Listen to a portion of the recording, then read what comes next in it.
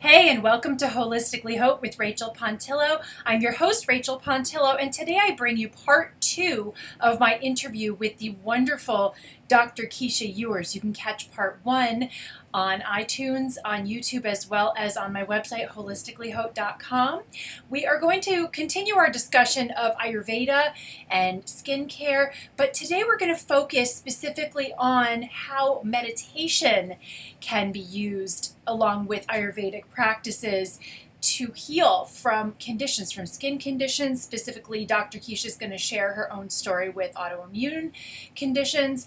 And really the whole point is that meditation is not something that is an out there kind of modality that maybe it's good for stress relief, maybe it's good for relaxation. It actually has very real benefits and can help you get very specific instruction from the universe. So please enjoy this second part of my interview with Dr. Keesha Ewers. So I would love to know what brought you to Ayurveda and how it's affected not only your life, but also your skin. So I was diagnosed with rheumatoid arthritis about 30 years ago. And I'm 51 now. And actually, it was more like 25 years ago.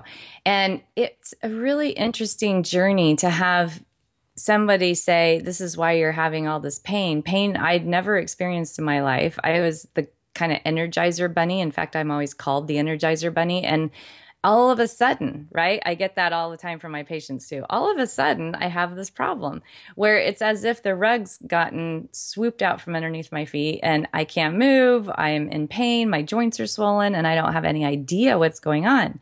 And in my medical world up to that point, I was strictly intensive care, high adrenaline junkie, just all of the acute care medicine. And then all of a sudden, right, I can't move without pain. Oh So goodness. I went in, of course, and I was diagnosed with rheumatoid arthritis, which is an autoimmune disease. And I was told that the only thing that I could do is to take nonsteroidal anti-inflammatory drugs. And also I had this option of taking a couple of different drugs of the era which were used for cancer or immune modulation. And so I went home and started to research these drugs and saw that I'm really going to die from the side effect of the drug and that this is just not tenable for me, right? I have 4 little children at this point, and there's just no way. So I started researching what can I do? What are alternative methods? And I went on to PubMed, which is where we can get all of our research in medicine. And I found an article that had yoga as a really good alternative therapy for autoimmune disease. Went to my first yoga class. I was a marathon runner. And I remember telling my friends, oh my gosh, these were my running buddies. I'm going to go to a yoga class today.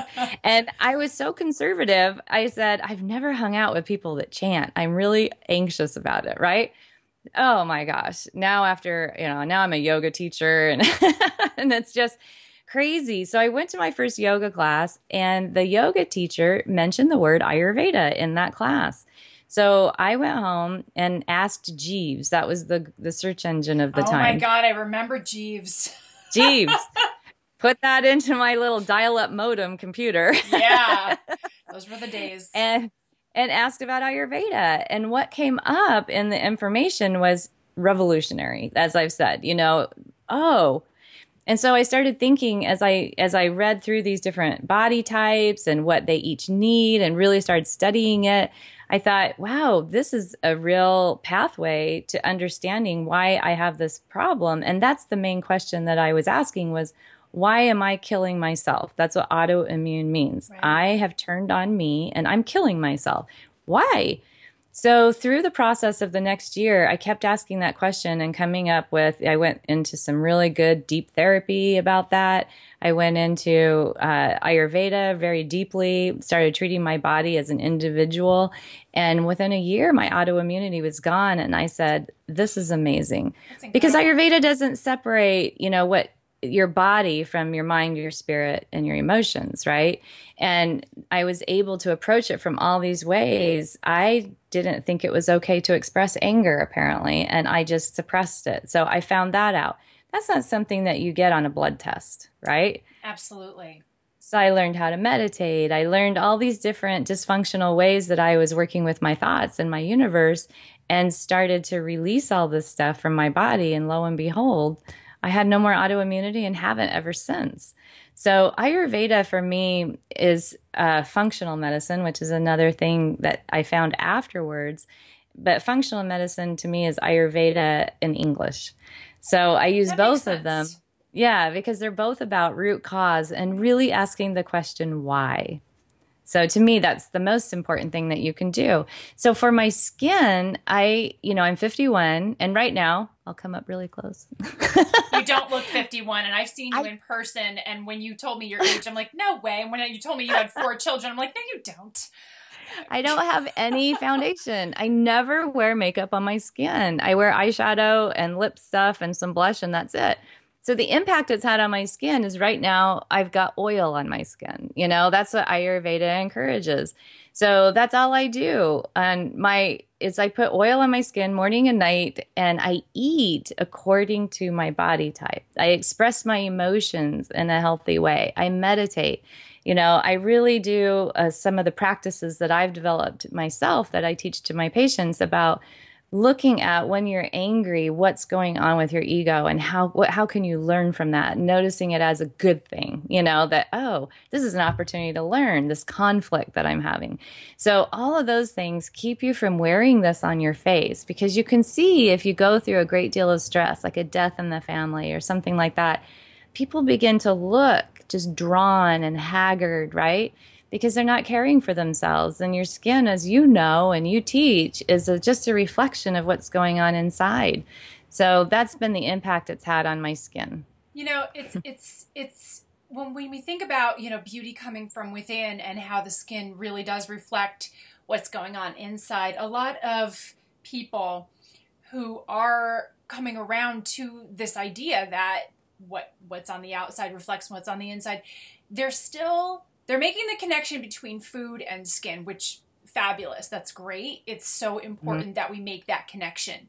But I do find that it is harder to get people to make the connection between the emotions and the skin, the mind and the skin, and some of these habits of mind that we have. Like what you were saying, finding ways to express anger in a healthy way for your type.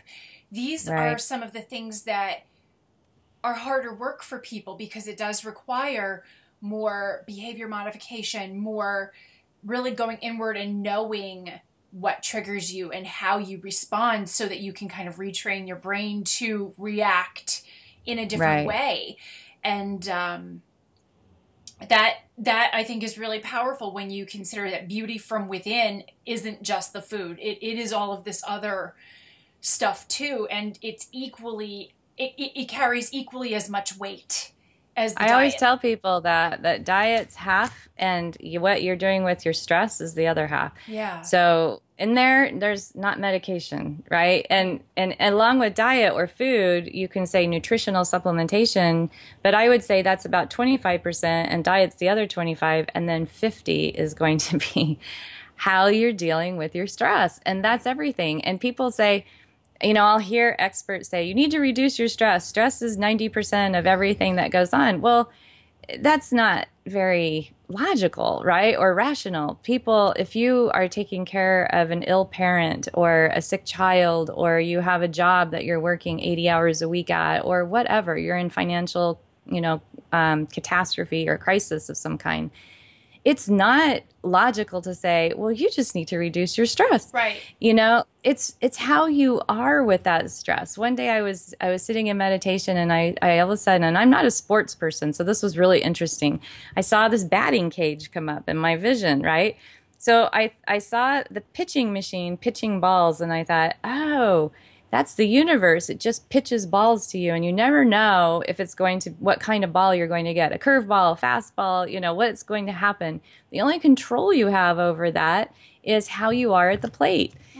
Keep your eye on the ball, keep your knees bent, stay relaxed, and just do your best. And Wow. sometimes you're going to strike out and sometimes you're going to get a home run and sometimes you'll get to the base. But if you go and kick the batting machine, it's just going to keep spinning balls. Or if you go sit in the corner and cry, then it's just going to start filling with balls.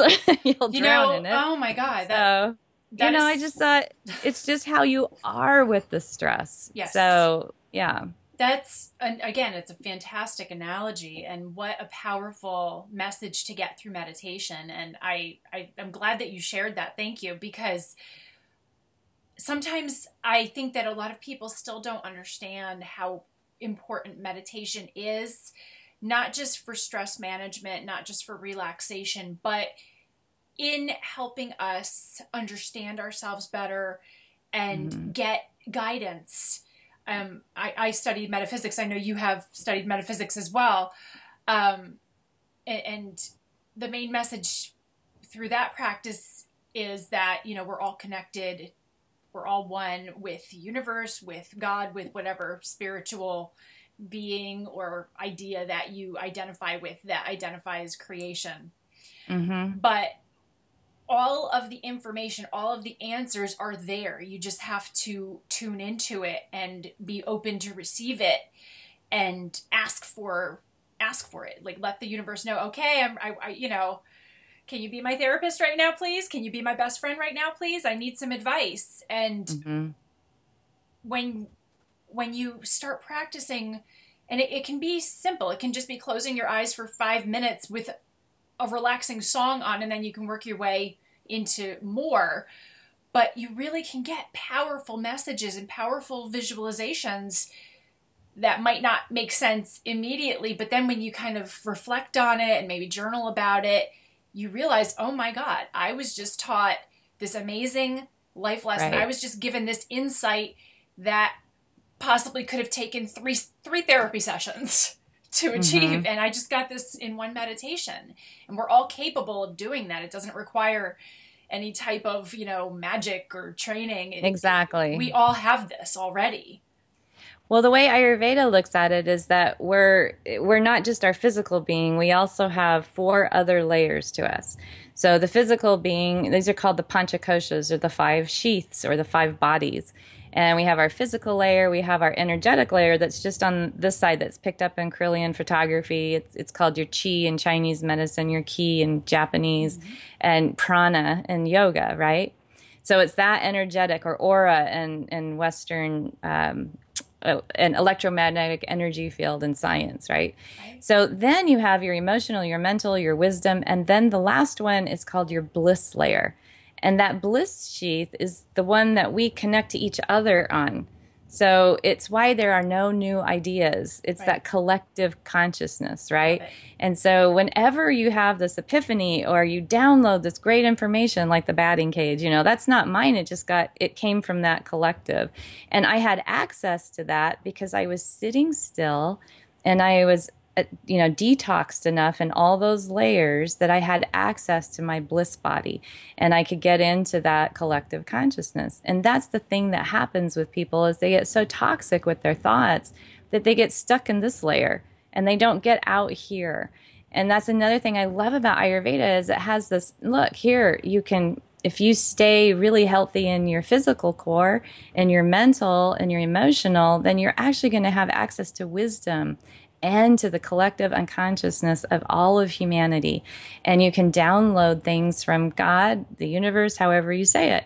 And I think that that's just so beautiful. And what a great way to wake up in the morning to think about how you're going to live your life, right? So it's a wonderful roadmap for living your life to your fullest potential.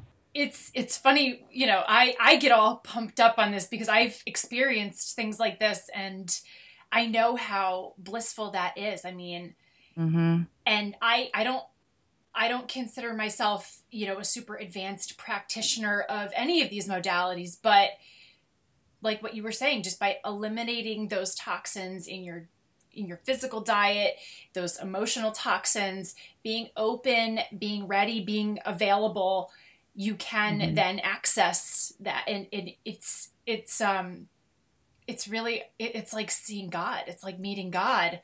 And my late metaphysics teacher, Dr. Masters, he taught that if you want to go to heaven, if you want to know what heaven is, you have to just practice this because we all carry the kingdom of heaven with us all the time, and we can access it at any time. And when you get to that blissful state, that is what heaven is. Well, and even further, what happens from that is you don't just see God, but you get your reflection back as part of God. Right. So you get the divine spark that lives in each of us, so that when you get up from your meditation cushion, when you meet another person like you, I see God in you, and that's where they're putting their hands together and saying namaste. Namaste. It's not just a casual greeting like hello or goodbye or aloha, or, it's saying, no, like, I recognize the divine light that's in you. It's a reflection of the divine light that's in me and every other person on this planet. And if everyone could live like that, then we wouldn't have so much conflict and all of the things that we go through with our egos. So Ayurveda has that wonderful path laid out for each individual body, mental, heart type to be able to access that works for them and their unique constitution. So that's, to me, just so wonderful.